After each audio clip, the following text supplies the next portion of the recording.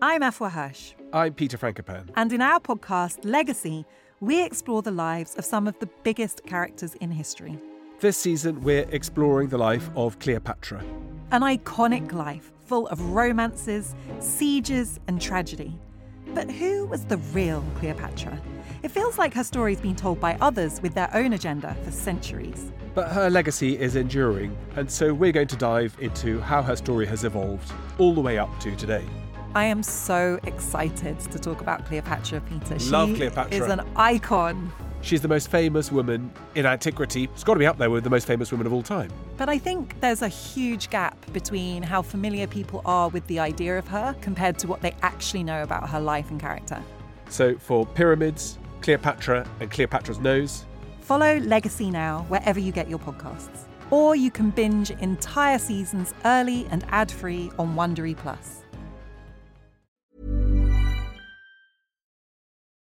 Hi everybody, welcome to Dan Snow's History Hit. Christmas is nearly upon us, folks, and we've got a seasonal episode of one of our sibling podcasts today, King Herod. We all know about King Herod. He features in the Gospel of Matthew. King Herod, air quotes, the Great of Judea. I think that might be a self-bestowed nickname there. Epithet, the Great. Anyway, he's one of the most infamous figures of the whole of history, thanks to his role in the Jesus being born story. But what do we actually know about this ancient Near Eastern ruler who lived at the same time as some truly gigantic figures from our history? People like Caesar, Cleopatra, Mark Antony, and Augustus. We've all heard of King Herod, but we don't really know anything about him. Let's fix that right now. You're going to fix that with the Tristorian, Tristan Hughes, as ever, bring us his Ancients pod, the breakout podcast success of 2021. He is going to talk about King Herod's monumental tomb at Herodium. He's going to talk about the man himself, what other sources we have for his life. And he's going to be talking to the Holy Land archaeologist, Dr. Jody Magnus. A wonderful speaker. Jody has previously been on the podcast talking about the Siege of Masada, one of my favourite episodes, and Jewish burial at the time of Jesus. So check it out. You're going to love this. If you want to go and watch our history documentaries, we've got Ray Mears breaking all the box office records at the moment on History Hit TV. He's got his series on Roman invasions of Britain. Caesar, Claudius, if you like ancient history, you're going to love check out the new Ray Mears series. It's available exclusively on History Hit TV. You can follow the link in the info where you got this podcast. You scroll down from the podcast title. There in the accompanying information is a link to History Hit TV. Click on that link and it'll take you straight through. And your History Hit adventure will begin.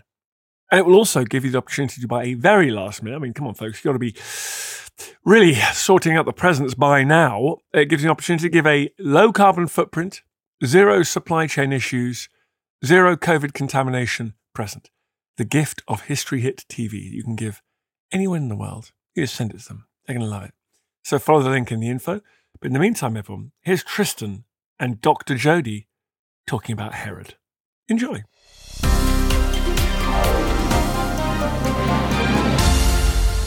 Jody, it is wonderful to have you back on the podcast. Oh, thank you for having me. I mean, you're always welcome on the podcast. Your last few episodes with us have always been big hitters, and I feel that this one is going to be similar because King Herod, we've all heard the name, and we have this great combination of literature and archaeology surviving about him. I mean, Jody, he surely has to rank among one of the most interesting figures to study in ancient history. Yeah, I would actually agree with that assessment. He's definitely interesting. He's probably, I guess you could say, infamous because of the report in the Gospel of Matthew about the massacre of the innocents. That's basically how he's become known. That's the association and sort of the popular imagination. Among archaeologists who work in Israel, he is known as the greatest single builder in the history of the country. He left more of a lasting imprint on the landscape of the country than any other single person in history. And that's how, as an archaeologist, we know him. As a fact, that's amazing. That's an amazing way to kick it all off. I mean, let's set the background first before we go into, let's say, the Massacre of the Innocents and his building program. Because I know it's a huge question, but to set the scene, really, Jody, I mean, who was King Herod? Right. So in order to understand who Herod was, you have to understand first a little bit of what happened before his time.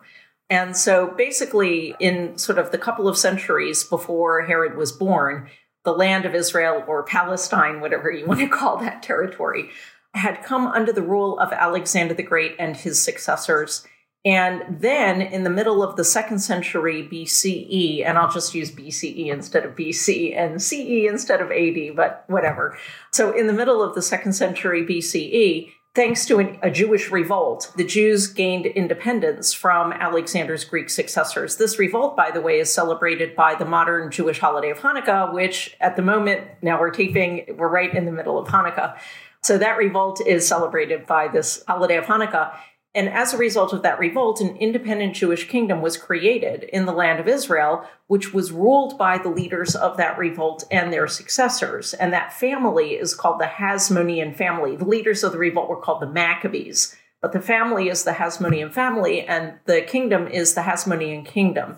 So basically, you have this independent Jewish kingdom in the land of Israel from about the middle of the 2nd century BCE for about 100 years. And then in 63 BCE, it was annexed, taken over by the Romans, and it becomes sort of absorbed into the territories that are ruled by Rome. And the Romans had to decide how to administer this territory once they absorbed it. And, like flying past lots of historical detail here, eventually what happens is that the Romans appoint Herod to be client king of this territory, Judea, which is called Judea, on their behalf. And Herod then rules this kingdom, this client kingdom, on behalf of the Romans from 40 BCE until his death in the year 4 BCE. And one of the things that's important to remember is or understand is why the Romans appointed Herod to be client king. In other words, who was Herod? So Herod was a I hate to use this term, but he was kind of half Jewish. He was a man whose mother was not Jewish. His mother was a Nabatean woman, meaning she was an Arab. His father was an Idumean Jew, meaning his father was from a territory just south of Judea and Jerusalem called Idumea in antiquity, kind of the area of the modern northern Negev desert. This area had been Judaized by the Hasmoneans before Herod's time. So when the Hasmoneans had ruled this territory, they had forcibly converted the inhabitants of Idumea to Judaism, and Herod's grandfather was one of those forcibly converted Jews. So Herod was Jewish on his father's side of the family, the Idumean side, through forced conversion. So Herod's grandfather and father had worked, more accurately, his father had worked in the Roman administration before Herod's time. And so Herod was kind of a good choice for the Romans because, number one, he came from a family that had experience in dealing with the local administration, the native administration. He was sort of Jewish, right, on his father's side of the family, but he wasn't fully Jewish and he wasn't Hasmonean. From the Roman point of view, this was important because they feared that the Hasmoneans would not be loyal to them, that the Hasmoneans would want to regain their independence. So they didn't want to choose somebody who was a Hasmonean. So Herod kind of fit the bill nicely for the Romans, but on the other hand, this also made him very unpopular among a lot of the Jewish population, which considered him a usurper to the throne because he was not Hasmonean and he was not fully Jewish. So one of the factors that Herod had to deal with throughout his lifetime was sort of a perceived threat among at least part of his Jewish population because of his unpopularity, that he would be killed, or assassinated in some kind of a revolt. And this was not helped by the fact that Herod was also a very cruel person who did have a lot of people put to death when he thought they were a threat. Richard, it's so interesting because you think of this period in ancient history with the end of the Roman Republic, quite a turbulent period for the Roman Empire or for late Republican Rome. But it sounds as if Herod, as you say, rather than this big exterior potential threat on his doorstep, actually the biggest threat to him is, can we say, more of an internal threat during his reign? Yes, that's partly true that, a lot of the threat or perceived threat to Herod was from within his kingdom, and especially from the Jewish part of his kingdom. There were parts of Herod's kingdom that were not Jewish or Judaized, but the core part, sort of the central part, was Jewish. But also there were external threats to Herod, and that was especially in the first part of his reign before the Battle of Actium in 31 BCE, when Herod faced a serious threat from Cleopatra down in Egypt, who was, of course, romantically involved with Herod's patron, Mark Antony. And Cleopatra viewed the territory that Herod had been given to rule as her birthright because she was the successor of the Ptolemies down in Egypt, who back in the 3rd century BCE had ruled over the same territory. And so she, over the course of, the time she was involved with Mark Antony, sort of whittled away at Herod's kingdom by persuading Antony to give her pieces of land to rule over, and there was nothing that Herod could do about that. So there was this sort of serious external threat to Herod, especially in the early part of his reign. And that was kind of resolved by the Battle of Actium, after which, Mark Antony and Cleopatra committed suicide. And that removes the Cleopatra threat. Fair enough. I do appreciate we're doing a whistle-stop tour of Herod's life because we're going to get to the tomb. But there's one thing I'd love to ask first of all, and we kind of highlighted this right at the start, but I'd like to go into the detail of it, and that is our sources for this figure. I mean, Jodie, what sorts of sources do we have available for King Herod? Yeah. So, that part of the problem with learning about Herod is, in fact, what sources we have, which are pretty limited. Our main source is Josephus, Flavius Josephus, who was a Jewish historian who lived in the 1st century CE. He was born in Jerusalem in the year 37 CE, and he died somewhere around 100 in Rome as a diaspora Jew after the revolt. And after the first Jewish revolt against the Romans ended in the year 70 CE and Jerusalem was destroyed and the Second Temple was destroyed, Josephus went to live in Rome, and he spent the last 30 years of his life or so in Rome writing histories of the Jewish people. And we have 2 major works that he wrote. One is The Jewish War, which is his story of the first Jewish revolt against the Romans, and then Jewish Antiquities, which is a sort of history of the Jewish people from the time of creation on. And so the great majority of our information about Herod comes from Josephus. Now, Josephus was born long after Herod had died, right? Herod died in 4 BCE, and Josephus is born in the year 37 CE. So, Josephus is born about 4 decades after Herod's death. So he never actually met Herod. So the question is, where is he getting this information from that he gives us? And so one of the things about ancient writers like Josephus, this is in general ancient writers, is that they plagiarized freely. They didn't have footnotes and notes indicating their sources. Sometimes, incidentally, they would indicate what the source of information was, but they didn't worry about it the way that we do today. So we don't always know where Josephus got his information, but it's clear that at least a large part of his information came from Herod's court biographer, who was a man named Nicolaus of Damascus. Nicolaus of Damascus wrote a biography of Herod, but that has not survived. So what we basically have is whatever information Josephus drew on from that source and maybe from other sources, right, to talk about Herod. Now, the problem is, of course, we have no way to know how accurately Josephus reproduced the information in Nicolaus of Damascus. And it's also very clear that Josephus presents Herod in a negative light. And there are reasons for this. So the presentation that we have of Herod, and Herod, I'm not saying that Herod was a good guy or anything like that, but the presentation that we have is skewed by the way that Josephus presents Herod. So there's that. Then, of course, we have the little incidental reference in, the story of the massacre of the innocents in Matthew, which, by the way, occurs only in the Gospel of Matthew and not in the other canonical Gospels. And then the other major source that we have about Herod is archaeology. We have sites all over Israel that Herod built or fortified, and that gives us a lot of information about him. Well, we'll get into that archaeology very, very, very quickly indeed. But first of all, as it is December, and we've got to talk about the Bible and the mention of Herod in the Bible, in the Gospel.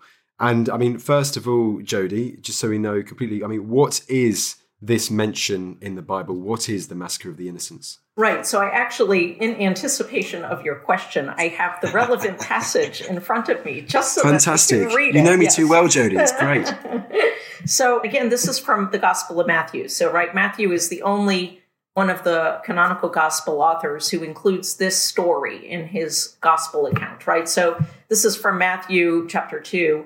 When Herod, and this is Herod the Great, and more on that in a minute. When Herod saw that he had been tricked by the wise men, he was infuriated, and he sent and killed all the children in and around Bethlehem who were 2 years old or under. So this is basically an episode where Herod orders all of these boys in the area of Bethlehem who were 2 years old or younger to be put to death after being informed that the Messiah had been born and fearing that, one of these children was the Messiah. And so that's basically the story. There's a little bit of a continuation in Matthew. When Herod heard this, he was frightened. This is when he hears about this report that the Messiah had been born in Bethlehem. He inquired of them, the wise men, where the Messiah was to be born. They told him in Bethlehem of Judea, so it has been written by the prophet, right? So basically there's this report that the Messiah had been born in Bethlehem, and Herod orders all of these boys put to death, right? That's the account. And so I think that Herod's notoriety throughout history in many ways has been connected to this story, right? The ironic thing is that we have no evidence that this actually happened, that Herod actually did this. I guess it's possible, but many scholars believe that it's not an historical account. Herod had a reputation for having his own sons put to death. He had several of his own sons put to death because he thought they were trying to usurp the throne while he was still alive. And so, there are scholars who think that this story basically is influenced by Herod's reputation for having young children and even his own sons put to death. So the problem is, of course, that there's no independent confirmation of this story. So it only occurs in the Gospel of Matthew. There's no other literary or historical source that tells it. And so we have no way to independently verify whether it actually ever occurred or not. No, I mean, Jodie, it's important to mention, and there is some keywords there, such as Bethlehem and Messiah figure, which we will definitely be coming back to as we talk about the tomb of King Herod. I've also got my notes here. We can talk about this briefly before we move on to the archaeology. He's also mentioned in the Psalm of Solomon 17 too. Yeah, that's a little bit more obscure, but yeah, it's more or less the same kind of a thing. There are scattered references to Herod in other places. I don't have the reference to it. But anyway, yes, there are scattered references, but they don't really give us a lot of information about, Herod the person. So, which is in contrast to many of his building projects, if I'm not mistaken, Jodie. Yeah. And so, as I said at the beginning, more than any other individual in the history of the land of Israel, Herod left a lasting impression on the landscape because he built so much and his buildings were so monumental. Probably the one building project that most people would be familiar with is Herod's reconstruction of the Second Temple in Jerusalem. So the Temple Mount, as you see it today, that big open plaza, is a product of Herod's reconstruction. He vastly expanded the area of the Temple Mount, and he also rebuilt the temple building, which stood in the middle of the Temple Mount, probably more or less in the same location as the Dome of the Rock today. And he built other buildings on top of the Temple Mount. He also built other buildings around Jerusalem. He built a new palace for himself. He may have built new fortifications around the city. That's not clear. There apparently was a new aqueduct built during his lifetime that brought water to Jerusalem. So he did a lot of construction in and around Jerusalem. He built a big fortress overlooking the Temple Mount called the Antonia Fortress, which becomes associated in Christian tradition much later with episodes in the Passion of Jesus. So he built all over Jerusalem. And then around the country, he built, again, tons of stuff. So he built himself palaces all over the country. One of the major projects was at Caesarea Maritima, or what we call Caesarea Maritima, this huge Greco-Roman city of Caesarea on the sea, which is located today between Haifa and Tel Aviv, where Herod built not only a palace for himself, but actually he built a whole new city there in a Greco-Roman style with the largest artificial harbor that had ever been created until that time, a huge harbor going out into the Mediterranean Sea, and basically a from-scratch city on land modeled after a Greco-Roman city with a temple dedicated to Augustus in Rome overlooking the harbor, with a theater and an amphitheater and just an enormous project. And a lot of that survives today, and you can still see it there. And then, of course, he built other palaces around the country. He built a series of fortified desert palaces on the eastern frontier of his kingdom, the most famous of which is Masada, but there's a whole bunch of other ones along that same line. So, yeah, he built all over the place, and he had a big palace complex at Jericho, which we have the remains of. The list just goes on and on. Including his tomb. Right. So, Herodium, the construction of this monumental tomb, is this something that Herod, he constructs when he's alive, or does it happen after his death? What do we know about the background to this tomb? So, a lot of things about Herodium. So, first of all, the name Herodium is the Latin version of the name. Sometimes you see it spelled Herodion with O-N at the end, and that's the Greek version of the name, but they're both the same thing. Herodium is located to the south of Jerusalem, very close to Bethlehem, about 5 kilometers from Bethlehem. So that's about 3 miles from Bethlehem. So very close to Jerusalem, but really directly overlooking Bethlehem.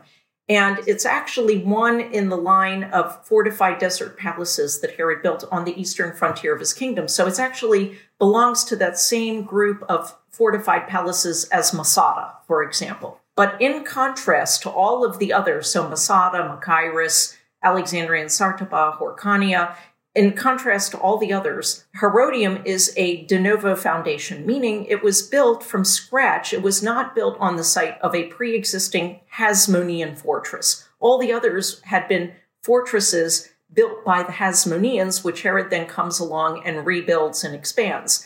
Herodium is the only one that was not a Hasmonean fortress previously.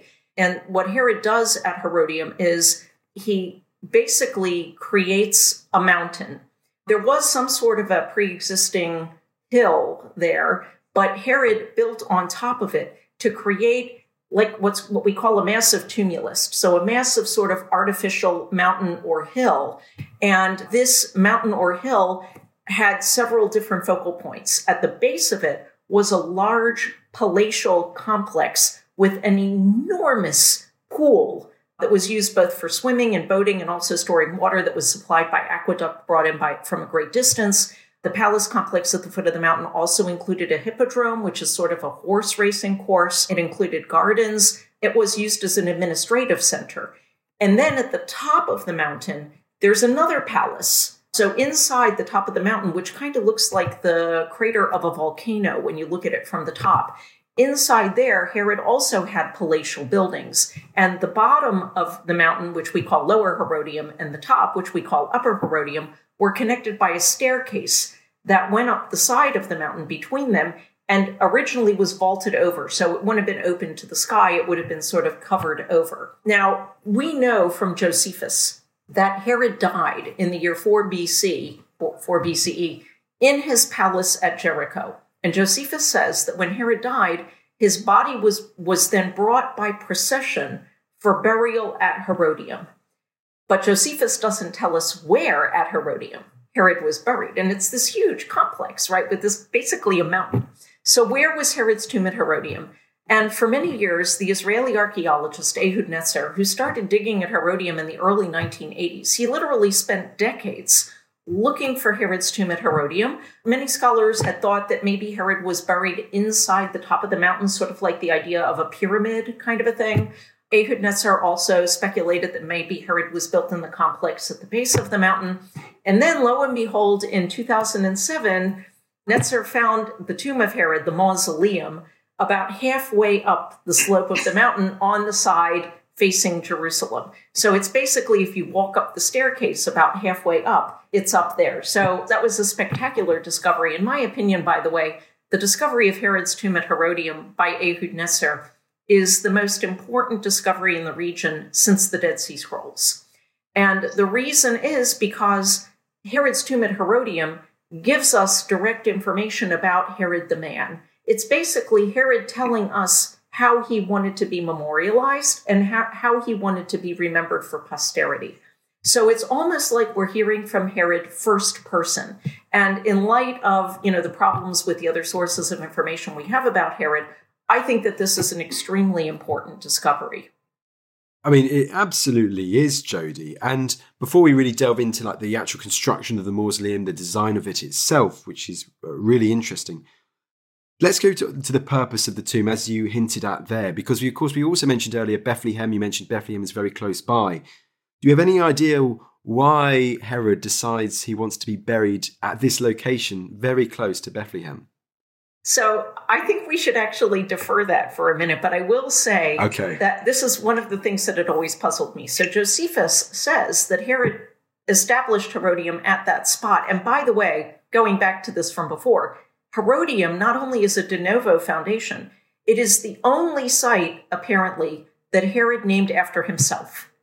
And he named all his other sites after someone else. Caesarea, he named in honor of Augustus. Samaria Sebaste, he named in honor of Augustus. He built, buildings around Jerusalem, these 3 towers that protected his palace, which he named in honor of, friends and relatives. And likewise, he named the wings of his palace in Jerusalem after Augustus and after Marcus Agrippa, the son-in-law of Augustus. So Herod generally named his buildings and is building projects in honor of other people. Herodium is the only one that he named after himself, and it's apparently because he planned it to be his everlasting memorial, right? So again, it gives us an indication of how important it is.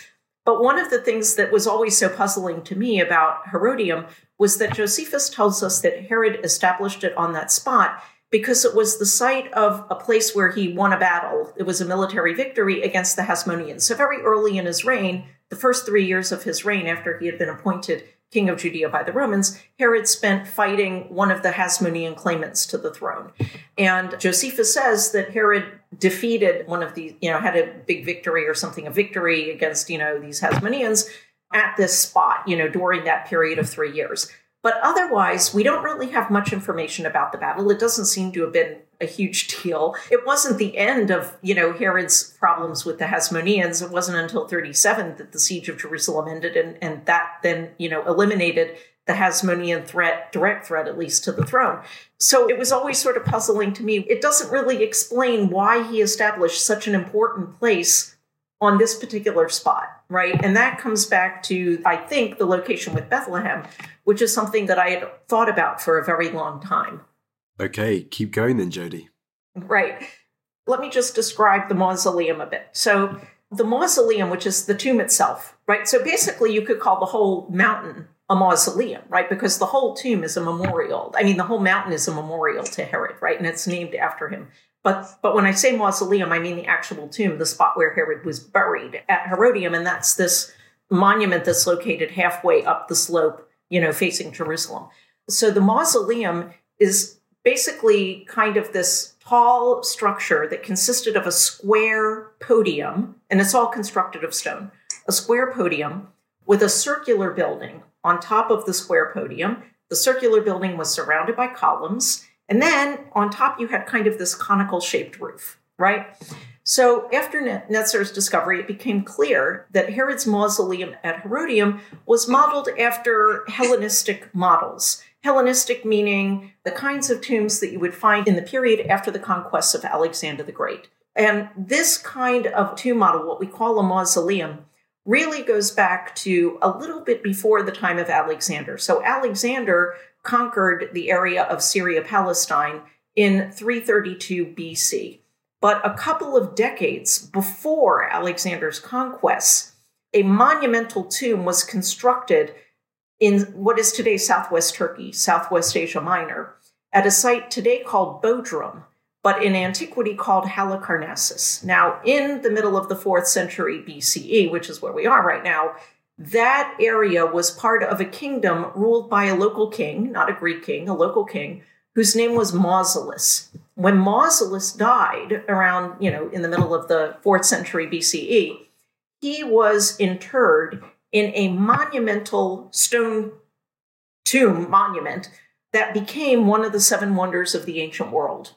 And it consisted of a giant square podium with not a circular building, but a Greek temple-like building on top, surrounded by columns and a pyramidal roof, and it had a lot of sculpture decorating it.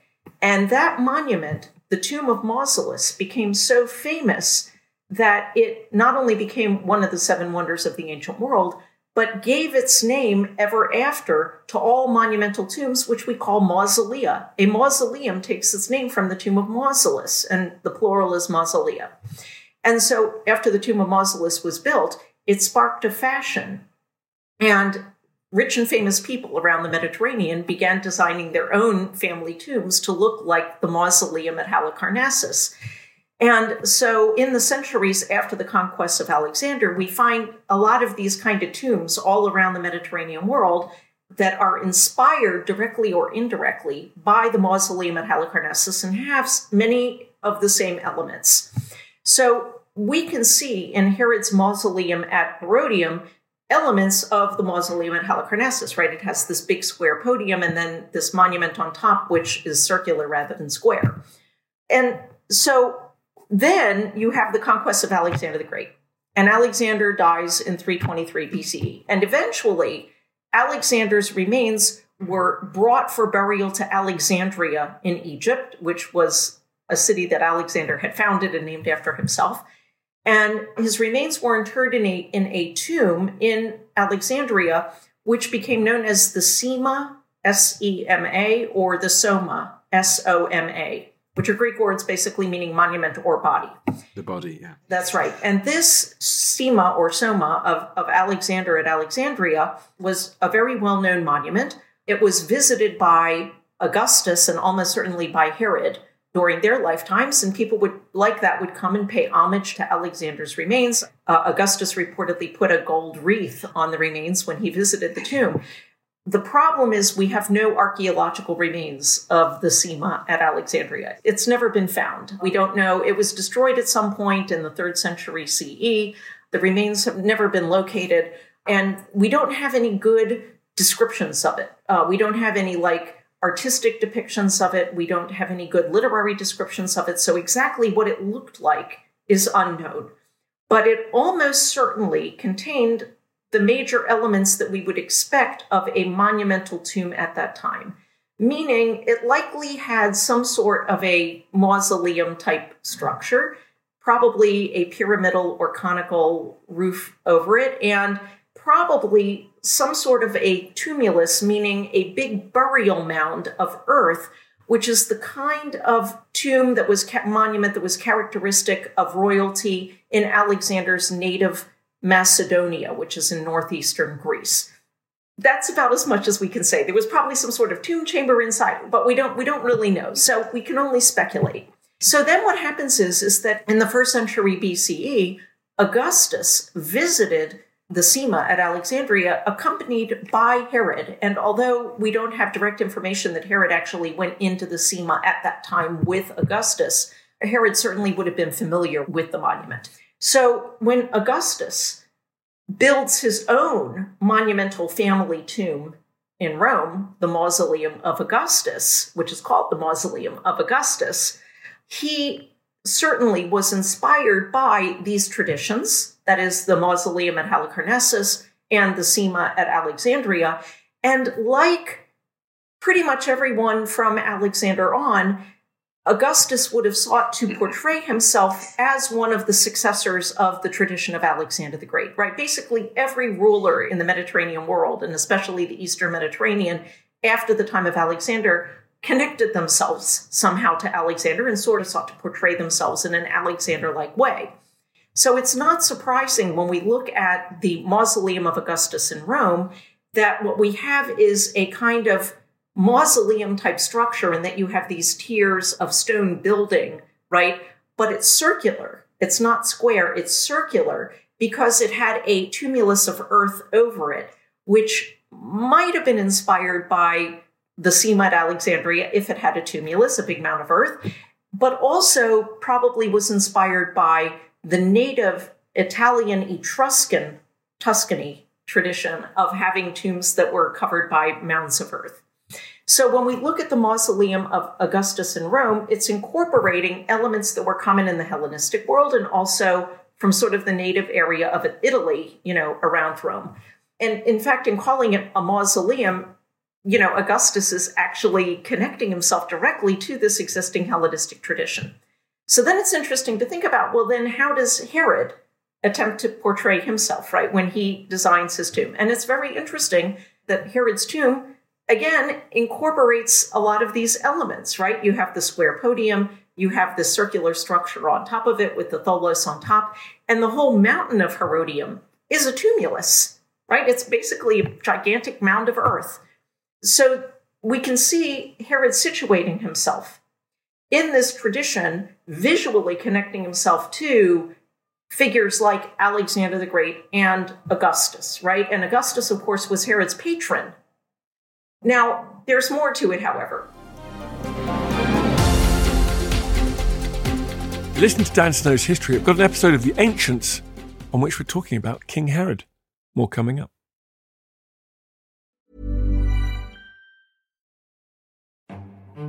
This is After Dark, myths, misdeeds, and the paranormal. The podcast that takes you to the shadiest corners of the past, unpicking history's spookiest, strangest, and most sinister stories. I'm Maddie Pelling. And I'm Anthony Delaney. Join us every Monday and Thursday, and we'll take a look at the darker side of history, from haunted pubs to Houdini, to witch trials and arsenic-laced breakfasts. Follow After Dark, myths, misdeeds, and the paranormal wherever you get your podcasts. Brought to you by History Hit. There's never been a faster or easier way to start your weight loss journey than with PlushCare. PlushCare accepts most insurance plans and gives you online access to board-certified physicians who can prescribe FDA-approved weight loss medications like Wegovy and Zepbound for those who qualify. Take charge of your health and speak with a board-certified physician about a weight loss plan that's right for you. Get started today at plushcare.com/weight-loss. That's plushcare.com/weight-loss. plushcare.com/weight-loss. Planning for your next trip? Elevate your travel style with Quince. Quince has all the jet-setting essentials you'll want for your next getaway, like European linen, premium luggage options, buttery soft Italian leather bags, and so much more. And is all priced at 50 to 80% less than similar brands. Plus, Quince only works with factories that use safe and ethical manufacturing practices. Pack your bags with high-quality essentials you'll be wearing for vacations to come with Quince. Go to quince.com/pack for free shipping and 365-day returns.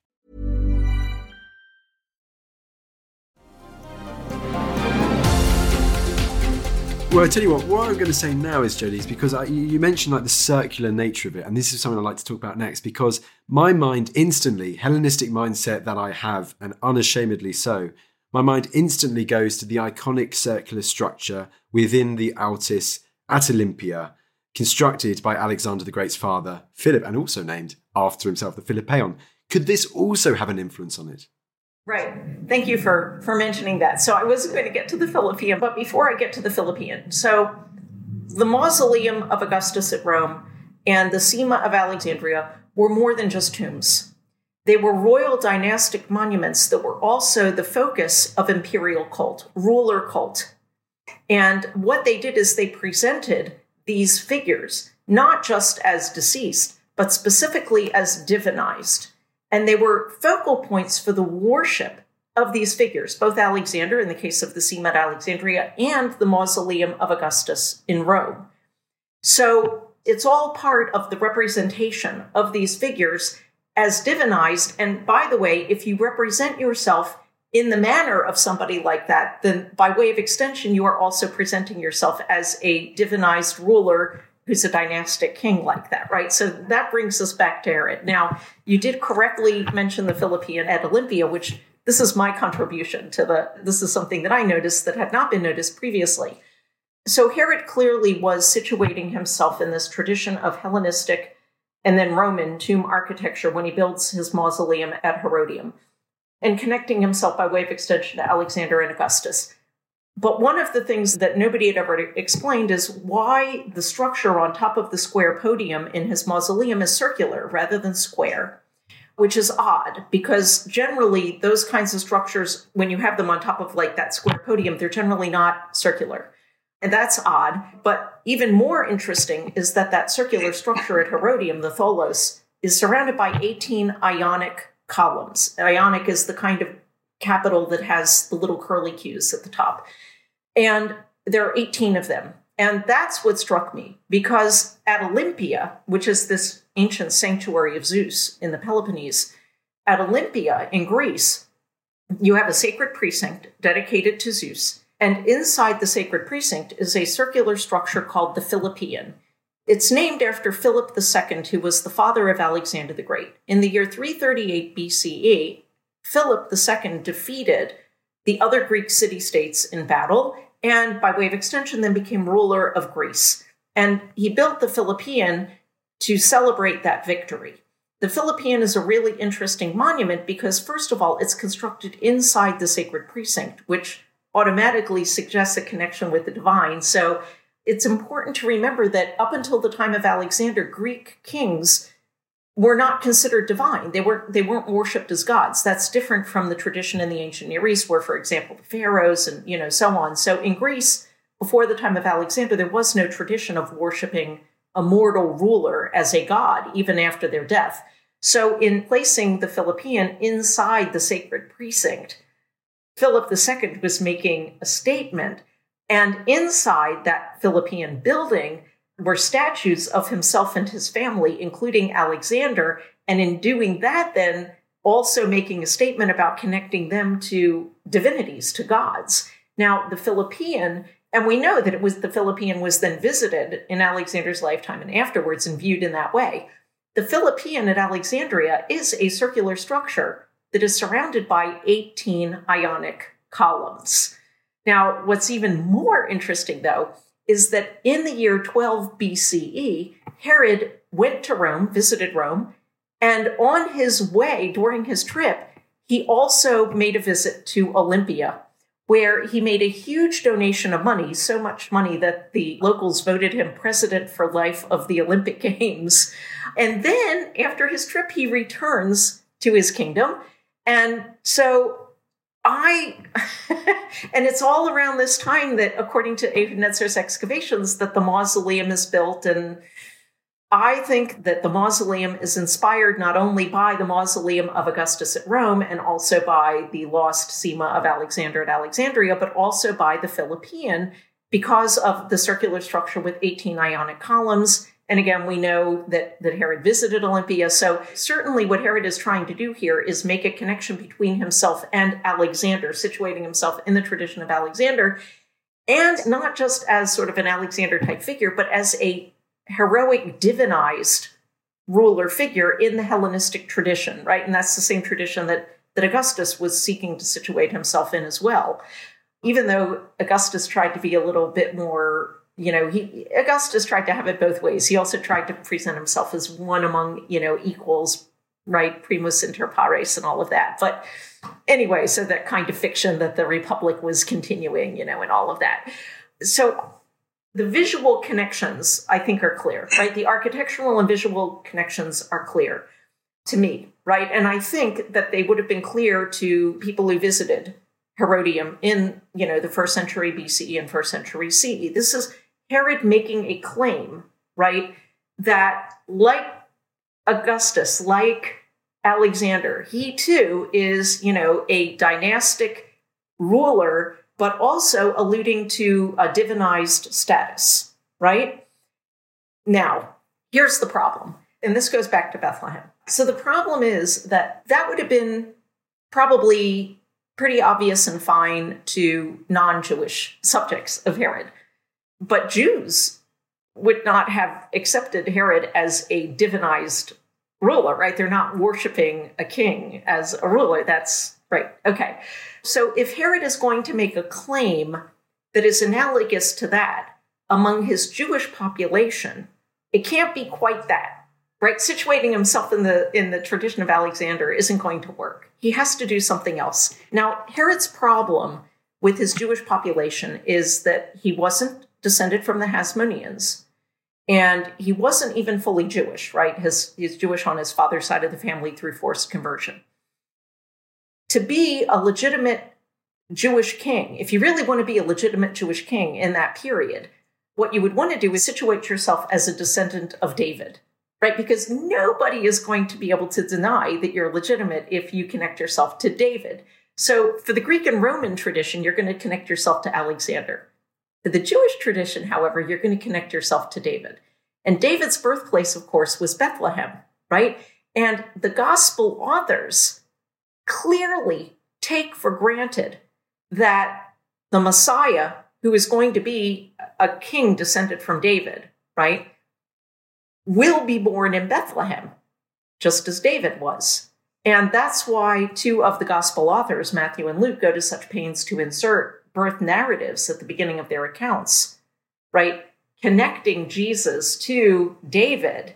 And we also saw in Matthew the connection to Bethlehem, right? So if Herod wants to present himself as a legitimate king in the eyes of his Jewish subjects, the best thing to do is connect yourself to David, right?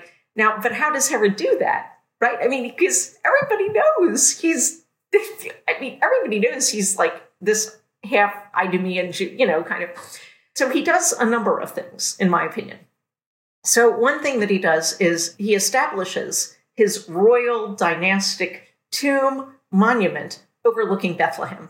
He puts it as close to Bethlehem as he can get, right? So you're sitting at Bethlehem, it's overlooking Bethlehem. So he's making, in my opinion, a visual connection to the birthplace of David. He's putting himself right there. And it's actually the location of Herodium. It's just inside the boundary between Bethlehem and Idumea. So it's in Idumea, which is Herod's native territory, but overlooking Bethlehem. So there also, he kind of has it both ways. And then he does a number of other things. He rebuilds the Second Temple.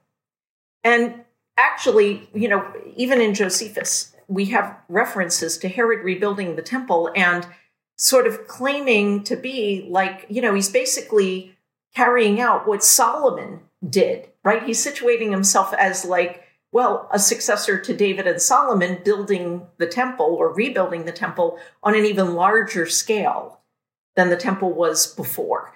So the rebuilding of the temple is also connecting Herod, right? I'm a legitimate Jewish king. I'm rebuilding the temple of David and Solomon, so to speak. It wasn't the temple of David and Solomon, same spot.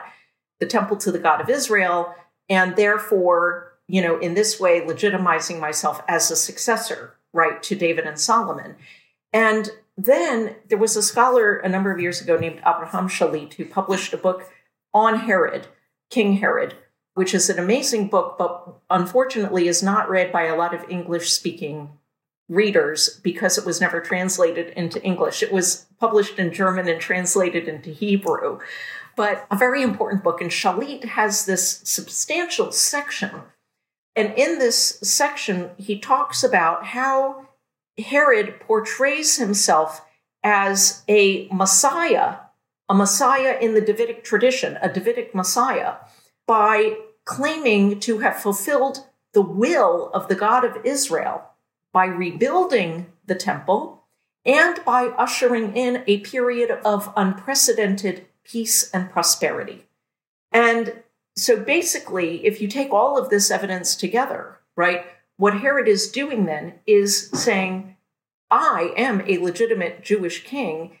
I have fulfilled the expectations associated with a Davidic Messiah. And you only need a little bit of leap of imagination then for people to then think to themselves, well, he must be the Davidic Messiah, right? Because he's fulfilled the expectations associated with a Davidic Messiah.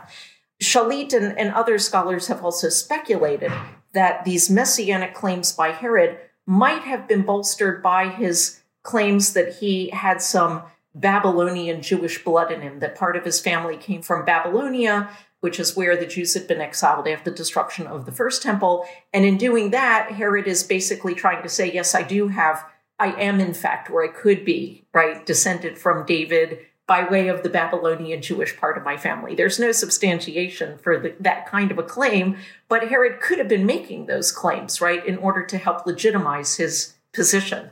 So I think that all of this goes along with what we see at Herodium. In other words, when you look at Herodium, you have two aspects to it. You have the Hellenistic Roman aspect with the tradition of Alexander and Augustus and the divinized dynastic, rulers. And then on the other hand, what you have are the Messianic Davidic Jewish claims. And this then actually helps explain the story of the massacre of the innocents in Matthew, right? Because if we come back to that, I think that what this story is doing is responding to that claim by Herod by saying that, first of all, the true Messiah actually was born in Bethlehem. And that's not true of Herod. Herod's claim is false, right? And not only is Herod not the true Messiah, but he actually tried to have the true Messiah put to death. Right? So I think that episode in the Gospel of Matthew is responding to the claims made by Herod, including the very big visual statement of his tomb looming over Bethlehem. I mean, it's so interesting, Jodie. And I mean, for those people who, let's say, they believe that Herod was this Messiah figure, do we think Herodium becomes similar to, let's say, the tomb of Alexander the Great in Alexandria, in which it becomes a place of pilgrimage too? Yeah. Well, that's really one of the very interesting questions. And There is an afterlife of Herodium, but it's clear that around the time of the Jewish revolt against the Romans, and maybe also afterwards, there was a lot of vandalism to Herod's tomb. And the sarcophagi, there were 3 sarcophagi, stone sarcophagi, which are big stone coffins that were found at the site of the mausoleum. And they had been smashed into little bits. And the excavators, hypothesize that this vandalism and damage was carried out by Jews in the decades after Herod's death and around the time of the First Revolt, and maybe afterwards, because Herod was so unpopular and his claim was so unpopular. So it's sort of hard to say. On the other hand, it could have remained a family dynastic monument. We have some hints that Herod's son and grandson maybe had some connection to the site of Herodium. It's kind of hard to know for sure. And there is also a long tradition of literary sources referring to a group called the Herodians.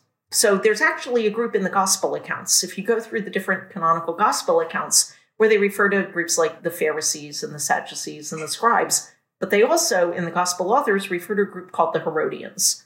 And most scholars have assumed that the Herodians were sort of a group of elite Jews who were sort of in the entourage of Herod, right? They were associated with Herod.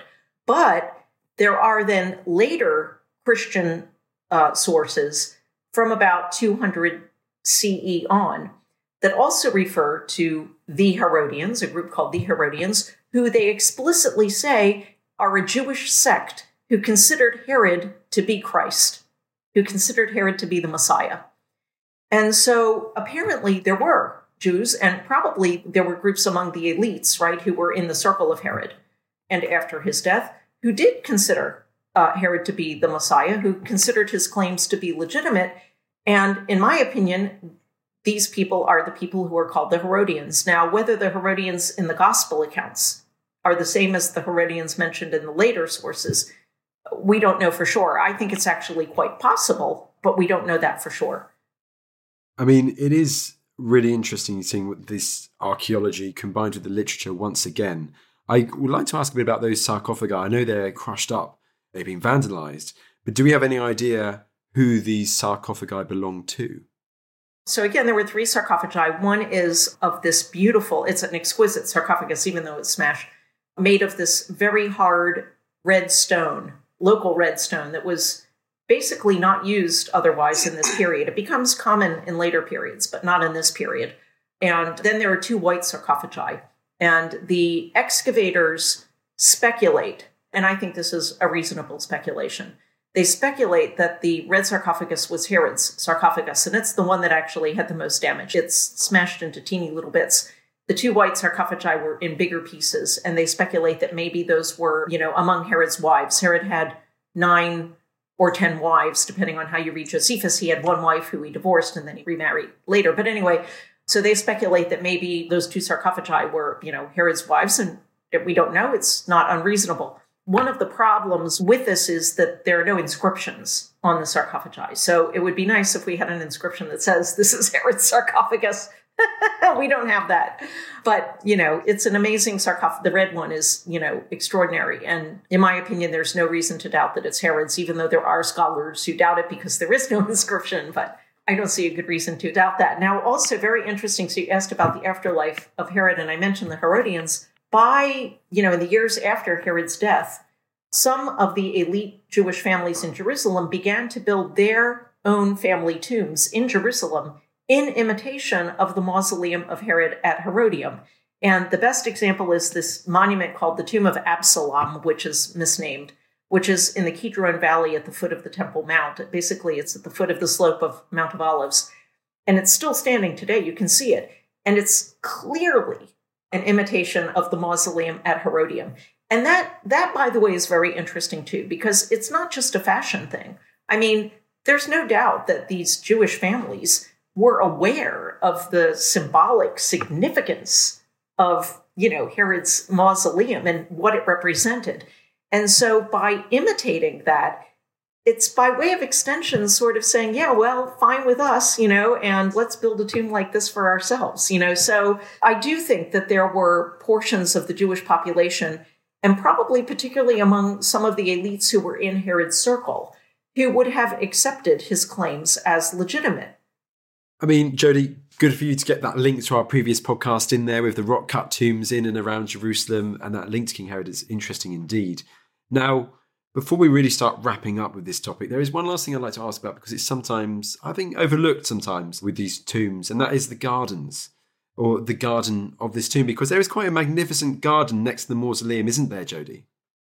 Yes, and actually, thank you for pointing that out, because we know that gardens were an important feature of many of these ancient tombs, particularly the monumental ones, right? So, poorer people or simpler tombs didn't necessarily have gardens, but the big tombs, and this, even in the biblical tradition, there are gardens associated with tombs. So we know, for example, that there were gardens associated with the Sema of Alexander at Alexandria. And the Mausoleum of Augustus at Rome was in the middle of a giant garden complex. So the Mausoleum of Herod at Herodium also was in a precinct that had gardens around it. So this is very typical. I mean, yeah, brilliant. Once again, it's nice to bring that to light. As you say, the gardens, you've got to imagine this very colourful ancient world. And Jodie, as we wrap up, from what we've been chatting about King Herod, especially this archaeology looking at the tomb, I mean, the whole design of Herodium, of this tomb complex, constructed whilst Herod was alive, it gives us this amazing insight into the life of this figure. This is like this invaluable lens of archaeology through which we can learn more about, as we said at the start, one of the most infamous characters from ancient history. Yeah, absolutely. I mean, I think that this is one of these cases which highlights the value of archaeology in shedding light on the past, right? So, and it's also a case where, again, one of the things that is important to me as an archaeologist is combining all of the information that we have about the past, both from literary sources and from archaeology. And here we can do that very productively to understand this figure of Herod. And Jodie, last but not least, because it's just come to my mind now, is actually, we haven't really talked about the actual death of King Herod. Do we know how he dies? Yeah, well, again, we only have Josephus' account describing how Herod died. So Herod died in the year 4 BCE. And according to Josephus, he died of some illness. Josephus describes it in extremely grotesque terms. He had worms coming out of his privy parts. And I mean, he was in great agony. It was a horrible death. And scholars have speculated about what exactly the illness was. There have been all kinds of suggestions, syphilis, and I don't know, all sorts of different things. We don't actually know. We also don't know how accurate that is. I mean, I think it's reasonable to assume that Herod died of some illness, and maybe it was kind of an agonizing illness. Was it as grotesque as the way Josephus describes, or did Josephus embellish it? We don't know. Again, Josephus presented Herod in a negative light, a very negative light, and the point of describing the illness so grotesquely is to show that a horrible man was punished at the end of his life by dying a horrible death. And by the way, Josephus nowhere mentions anything about Herod being Messiah. I think Josephus did not accept that tradition and may have actually been actively opposed to it. And so part of the point of this, horrible death description could be to show he couldn't be the Messiah because he died this horrible death and was punished by God at the end of his life, right? So it could be another element of Josephus's spin on presentation, right? Well, let's hope one day they may find a parchment somewhere which is, let's say, the complete account of Nicolaus of Damascus's biography of Herod, and then you would know exactly. So I know a lot of scholars who'd be like, right, they'd be extremely excited if that was discovered. Well, hopefully one day soon. You never know. There's always going to be new extraordinary discoveries being made in that part of the world from ancient history. Something will happen in the years and decades ahead. Jodie, it's wonderful to have you back on the podcast today. And it only goes for me to say thank you so much for taking the time to come back on the show. Thank you for having me. I feel the hand of history upon our shoulders. All this tradition of ours, our school history, our songs, this part of the history of our country, all were gone and finished. Well, thanks for listening to that episode of The Ancients on Dan Snow's History. I'm so proud of what Tristan has managed to achieve over at The Ancients. It's turning into an absolute juggernaut. Congratulations to him. The Ancients has its own feed, of course. You go wherever you get your podcasts, search The Ancients, and you can subscribe, and you can share, and you can like, and you can get involved in the whole vibe over there. Please do that because it makes a huge difference to us. We're really, really grateful. Thank you for listening. Hi, I'm Daniel, founder of Pretty Litter. Cats and cat owners deserve better than any old-fashioned litter. That's why I teamed up with scientists and veterinarians to create Pretty Litter. Its innovative crystal formula has superior odor control and weighs up to 80% less than clay litter. Pretty Litter even monitors health by changing colors to help detect early signs of potential illness. It's the world's smartest kitty litter. Go to prettylitter.com and use code ACAST for 20% off your first order and a free cat toy. Terms and conditions apply. See site for details. Thank you for listening to this episode of Dan Snow's History Hit. Please follow this show wherever you get your podcasts. It really helps us, and you'll be doing us a big favour.